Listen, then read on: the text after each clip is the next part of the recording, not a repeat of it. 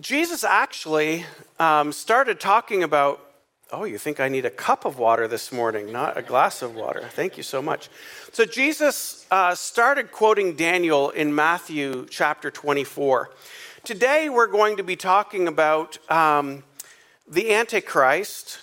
And as we learned about last week, we don't necessarily know who that is, but there are some strong markings of the kind of person the Antichrist will be. Daniel chapter 8 speaks to it. And he's making some references actually to a historical figure that takes place almost 350 years after Daniel has this vision. But the reality is the Antichrist, Jesus talks about that, and he quotes actually Daniel in this. So in Matthew chapter 24, it says this, verse 15. So when you see the abomination of the desolation spoken by the prophet Daniel, isn't it interesting that Jesus is quoting Daniel? Standing in the holy place, so the abomination of desolation is really when they desecrate the temple, which in Daniel's vision happens, and then it actually comes to fruition afterwards. Then let those who are in Judea flee to the mountains. Let the one who is on the housetop not go down and take what is in his house. And let the one who is in the field not turn back to take his cloak. And alas, for the women who are pregnant, for those who are nursing infants in those days, pray that your flight might not be in the winter or on a Sabbath. For then there will be great tribulation. Such as not as seen from the beginning of the world until now. Which I think is interesting because there was another big event that took place, the flood, right? How can it be worse than the flood? But Jesus' words. And never will be, then will never be. And in those days, had they not been cut short, no human being would have been saved. But for the sake of the elect, those days will be cut short. For the sake of the elect is those who are following Jesus. Now, here Jesus is talking about the end times. He's talking about the setting up of the Antichrist to come in, which is to oppress and bring tribulation. Now, we do know that there's probably three thoughts on the tribulation. There's probably, you're going to be raptured, pre-tribulation. Some would say it's mid-tribulation, 3.5 years. We know the tribulation period is 7 years, or post-tribulation. I don't think, I'm not a pre-tribulation person. I think the way Jesus talks about is it's not cut short for the elect, right? If it's not cut short for the elect, which means there's believers there. So unless it's those people who came to know Christ in those first 3.5 years, I probably fall in the line, I don't know, it's God knows. I probably fall in the line of the mid-tribulation. There's evidence to say that we might get raptured after those 3.5 years. But today the focus really is on the Antichrist. And I think why is it important? You always have to say, is this just information, or how does this impact my life? How is this going to change me? How is this going to do something for me? I'm going to walk out of here differently. And by the way, those of you who are online, you're not going to be walking out of this room, but you're going to listen to this message and you're going to walk out of your living room or your bed, wherever you are, and say, I'm going to be different because of this. And the reality is that the difference is this. I want you to be aware. Remember, we say at Grace Capital Church, we're getting you ready to meet Jesus face to face. And whether that is when Jesus returns, we know there's a second coming of Jesus. It could happen in our lifetime. It might not. If it is, great. We want to be ready to meet him face to face. But if we breathe our last breath on this earth, we also want to be ready to meet him face to face, right? But I feel like understanding who the Antichrist is, like some of his qualities. And the title of this message is Understanding the Antichrist. And I think then it gives us an awareness to say, not fascinated by the Antichrist, because honestly, he should not get any attention. Only Jesus should be getting our attention. But I think it gives us an awareness to say, oh, okay, I should be looking for those things. It kind of helps us understand. And then there's a scripture that says, and we should be aware because even the elect may be deceived because he's a master deceiver, the Antichrist, because he's influenced by Satan, who is the greatest deceiver of all times. All right, Daniel chapter 8. We're going to go there together. So if you turn to your Bibles to Daniel chapter 8, Old Testament. There we go.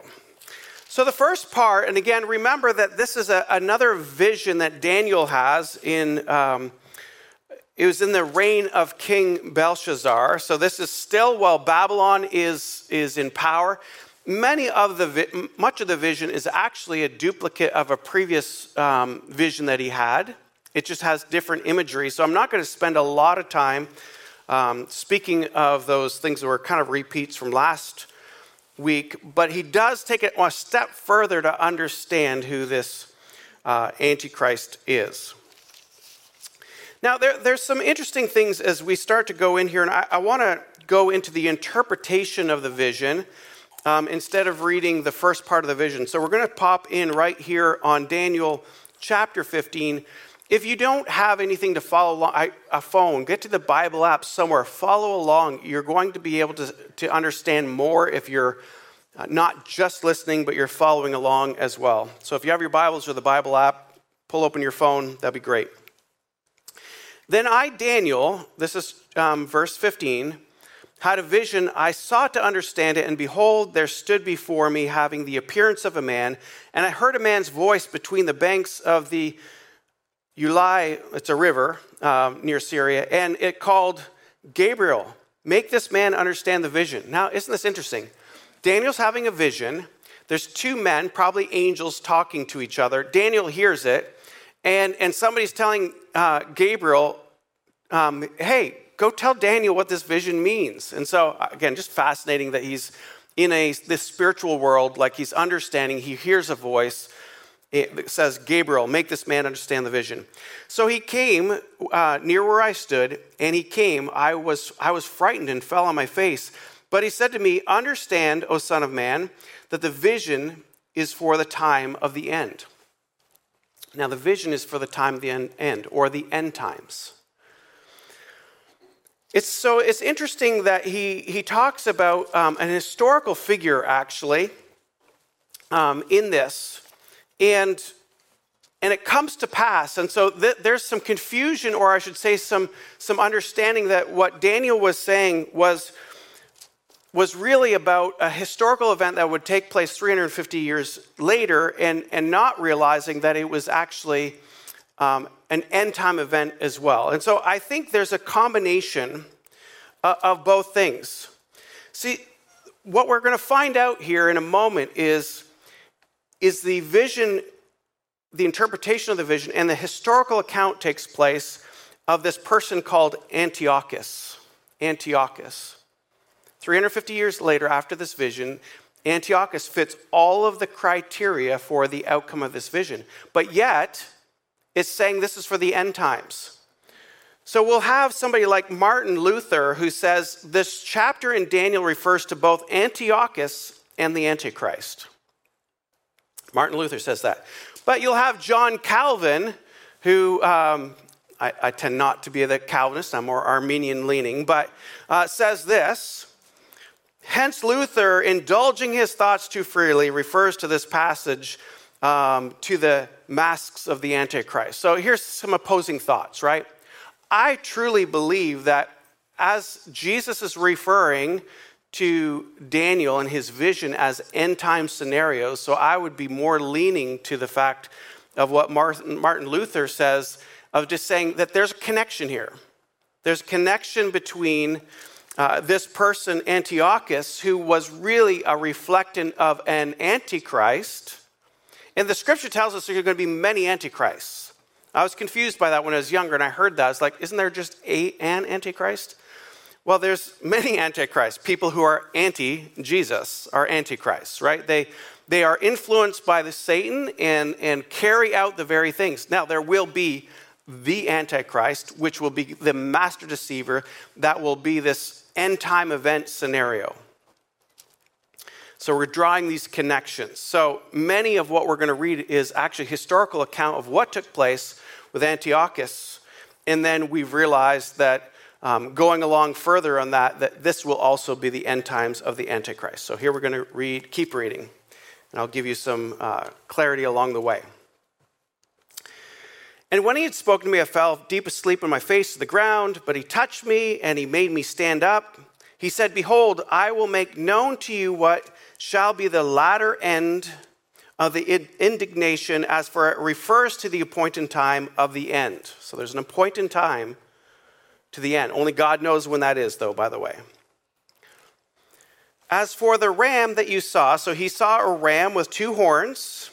"These are the kings of Media and Persia." So again, this is familiar from last week, right? We have the two, so you have the two rams. And the goat, and the goat is the king of Greece. So there's a ram. Daniel has a vision of this ram with these horns, and then there's a goat that comes and boots off the ram. And goat, greatest of all time. We know goat for that, right? But actually, the goat is referring to Alexander the Great, which was not the greatest of all time, because Jesus Christ is the goat, the greatest of all time. Hello? Oh, man, got to get this right here. Interestingly enough, the Greeks were known as the goat. They had actually the goat on their flags. So this is why the interpretation has been revealed the way it is. Let me just say something interesting about the Greek. You know, when the Bible says that God works all things together for good, it is so true. The conquest that Alexander the Great of trying to make everybody fall into this Greek culture, Greek language, Jesus actually used it so beautifully because it was what was the language that was written in the New Testament. The New Testament was actually written in Greek. And God used that, the writing of the New Testament to go through all of the known world at the time that was Alexander the Great had his conquests with. And so you can see how God can take something that was so evil, because how Alexander the Great took over lands and nations and wasn't good, but God used it to allow his word to go forward. Just a little side on that. Okay, and the goat is the great king of Greece, Alexander the Great, and the great horn between his eyes is the first king. As for the horns that was broken in the place for which four others arose, we talked about that last week, but that was the leopard in the four heads. Here they're talking about horns. Horns represent kings and kingdoms. Try not to bore you with these details. They'll be applicable here in a minute.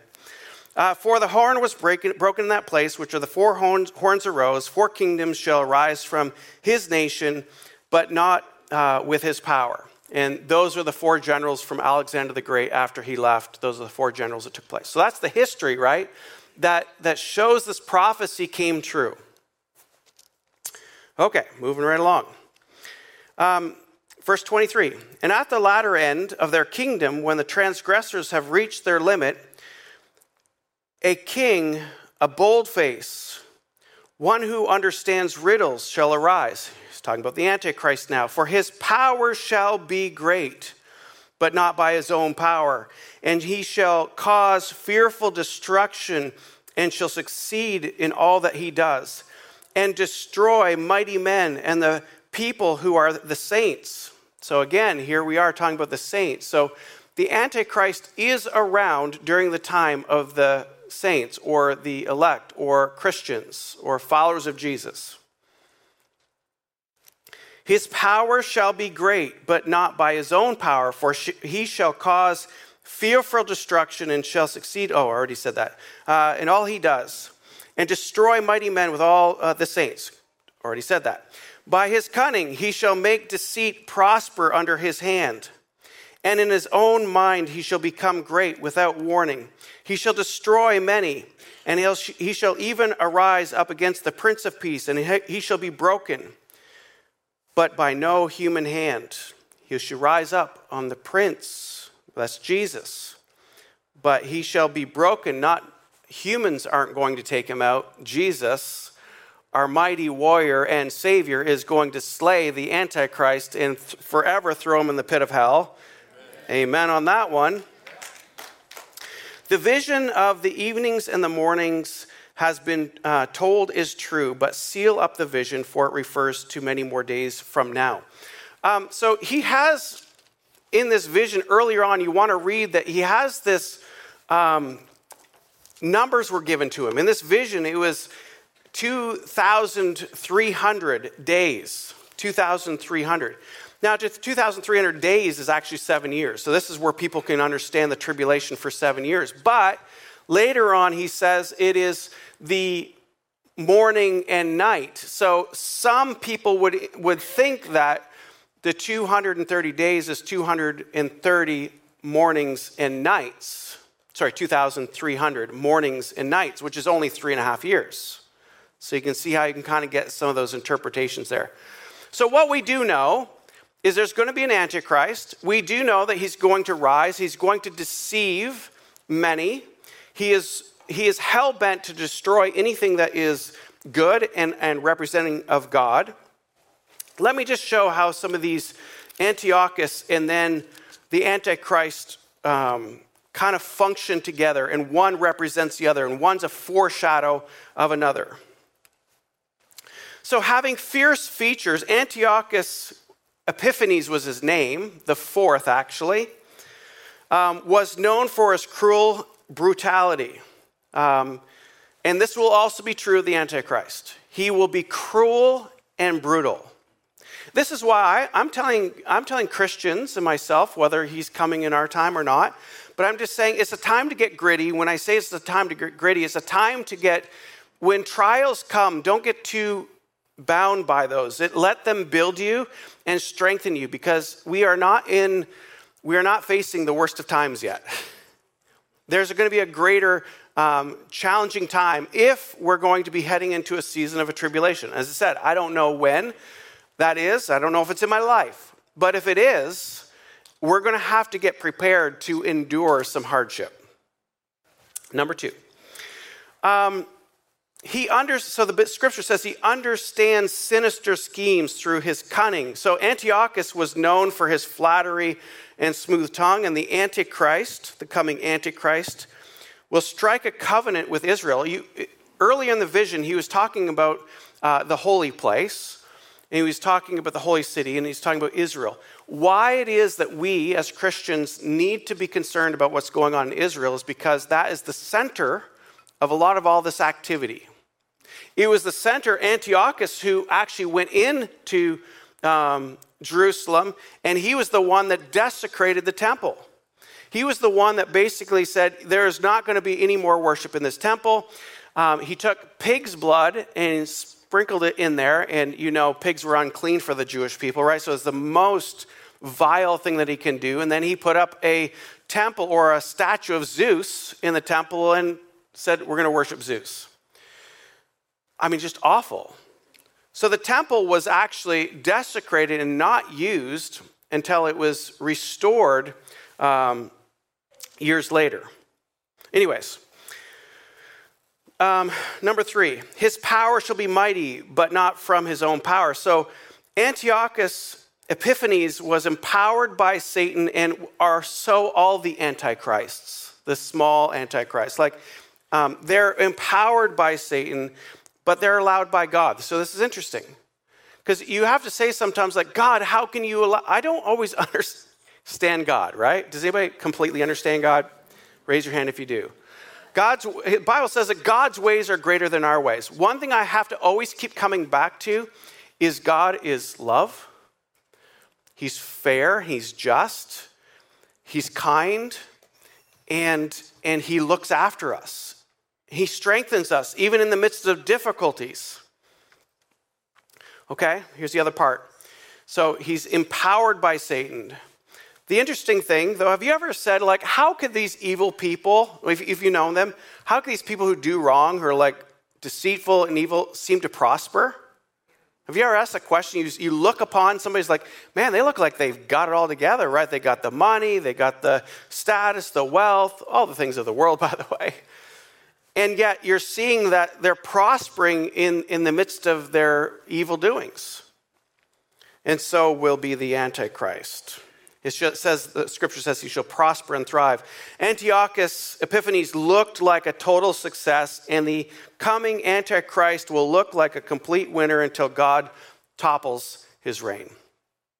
See, I think this is why the deception is so real, the Antichrist. It's going to look like he prospers. He's actually going to have supernatural abilities that make you think like, what's he tapping into here? And the Bible says that they fear that even the elect will be deceived. And that always was questioning to me. How is it that the elect, the Christians, could be deceived? What is it about the Antichrist that could deceive people?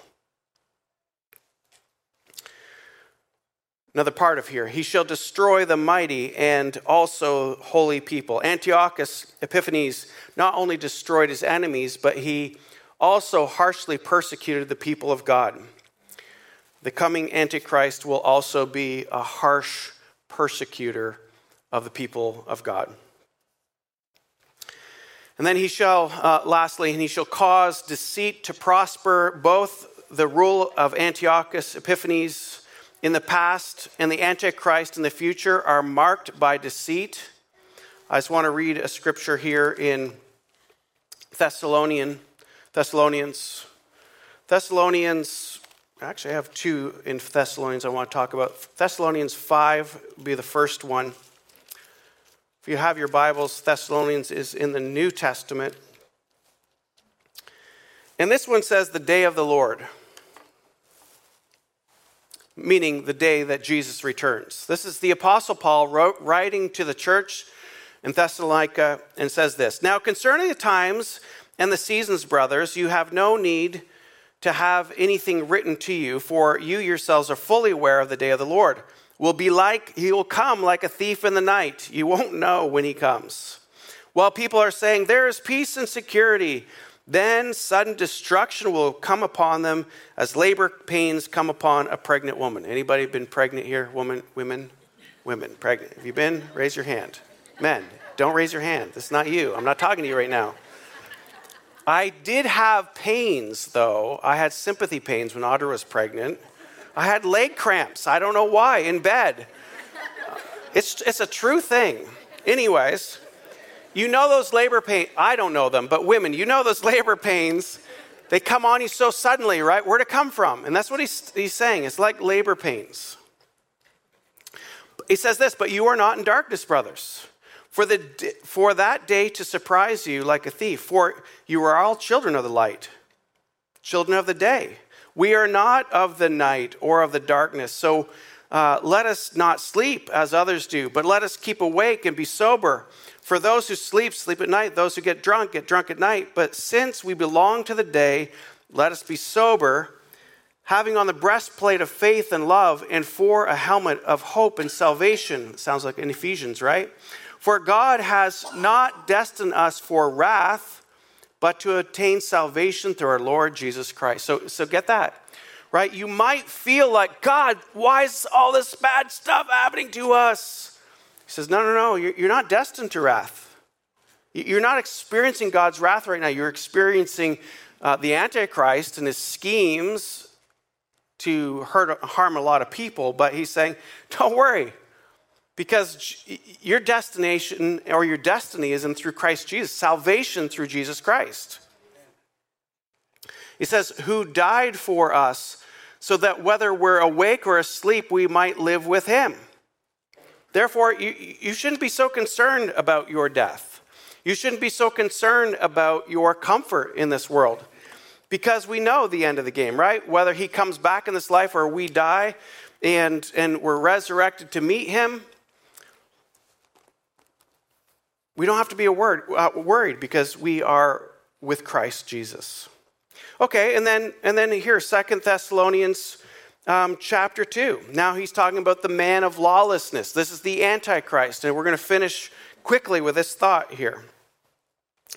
"Now concerning the coming of our Lord Jesus Christ and our being gathered together with him, we ask you, brothers, not to be quickly shaken in mind or alarmed, neither by a spirit or by a spoken word or a letter scheming to be formed to be from us, to the elect of the day of the Lord has come. Let no one deceive you in any way. Okay, so here he's saying, we know that the Antichrist is there to deceive and wants to deceive many, even possibly Christians, the elect.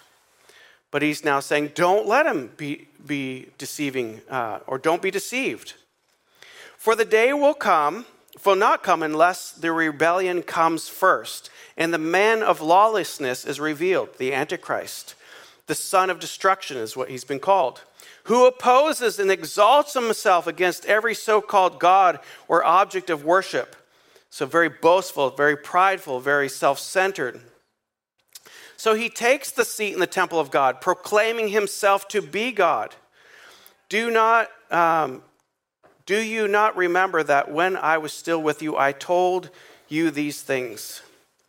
And you know that what is restraining him now, so that he may be revealed in the time, for the mystery of lawlessness is already at work. So in other words, Satan's already at work. Only he who now restrains it will do so until he is out of the way. So in other words, there's a season and a time, and God's still in control. The enemy doesn't. He will be given permission. God has the ultimate say in all of this. Satan only can do what God allows him to do. Verse 9, the coming of the lawless one is by the activity of Satan. So remember, he's empowered by Satan with all power and false signs and wonders. So he's going to do miracles. I think that's why he's going to deceive many. He's going to do the miraculous things like, oh my word. I think sometimes we think of the Antichrist as and Satan of like cloaked in dark and fangs and blood dripping from his mouth, or I don't know, something like creepy. But the reality is he's going to deceive you because he's going to mask himself as a person of light.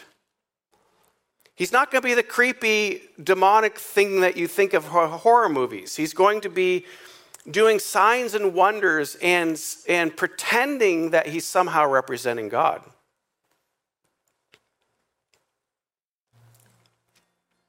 And with all wickedness, deception for those who are perishing, because they refuse to love the truth and so to be saved. Let me go back up, verse 9.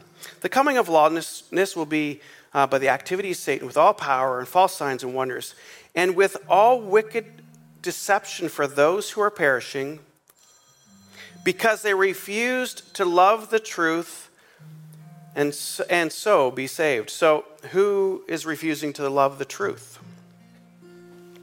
Well, Jesus is the truth. He's the way, the truth, and the life, right? The Bible says nobody comes to the Father except through Jesus Christ. Right? There will be many who say they have a form of godliness but deny his power. There'll be people who say, Lord, Lord, didn't we do all these things in your name, these healings and so on and so forth? And Jesus will say, depart from me, I never knew you. So the point of this is really saying, how do we not become deceived? So here's the big takeaway, all this to give your takeaway for this. This is how you're going to leave different from your bedroom, sanctuary, living room, wherever you're watching this from. How you're going to leave different is you're going to say, how am I not going to be deceived? And you're not going to be deceived because you know Jesus Christ. You have a relationship with him. And how do you have a relationship with him? It's like you have a relationship with anybody, right? You spend time with them. You're going to hear the still small voice of the Holy Spirit, and you're going to recognize that voice. When the one who comes to deceive you, you're going to be like, wait a second, something smells a little fishy about this one. And you have the spirit of discernment, which, by the way, that's one of the spiritual gifts, the gift of discernment. You're going to be able to discern what the Holy Spirit is showing you and what the enemy is doing. You're not going to be duped. So I want to encourage you. The time is now for you to get tight with Jesus. How do you do that? You got to be in his word. I guarantee you, church, you need to find, and I'm going to even say a physical Bible. Like, that's old school. I'll tell you what happens if the internet goes down? I'll tell you, there's something about a physical book that has pages that you can read and underline and you can keep with you. Get a Bible. Start reading the Bible, not for knowledge, but to say, Jesus, show yourself to me in your word. Next, I really encourage you. You need to be a part of a small group. Our small groups will be kicking off again in January. There's something about community, something about doing life together that keeps us from being deceived. And then lastly, I would just say, really develop your prayer life. Spend time, you don't physically on your knees, but if you want to, on your knees, connecting with God through Jesus Christ. And then you won't be, I don't believe, you won't be deceived. Welcome to Church Online. My name is Pastor Mark, and I just want to say thank you for taking the time to join us in watching our services online. Maybe you can't be at our location today and you're watching this from home or on the road. We just want to say thank you for tuning in. And maybe you can't get to a physical location at Grace Capital Church, then this becomes part of your regular routine to do church live on your computer or on your device. We want to say, invite some friends with you. Do church together. Life is so much better together, and discovering what God has for us is meant to be done in community. Gather people together and enjoy these services for weeks to come. Thank you for watching.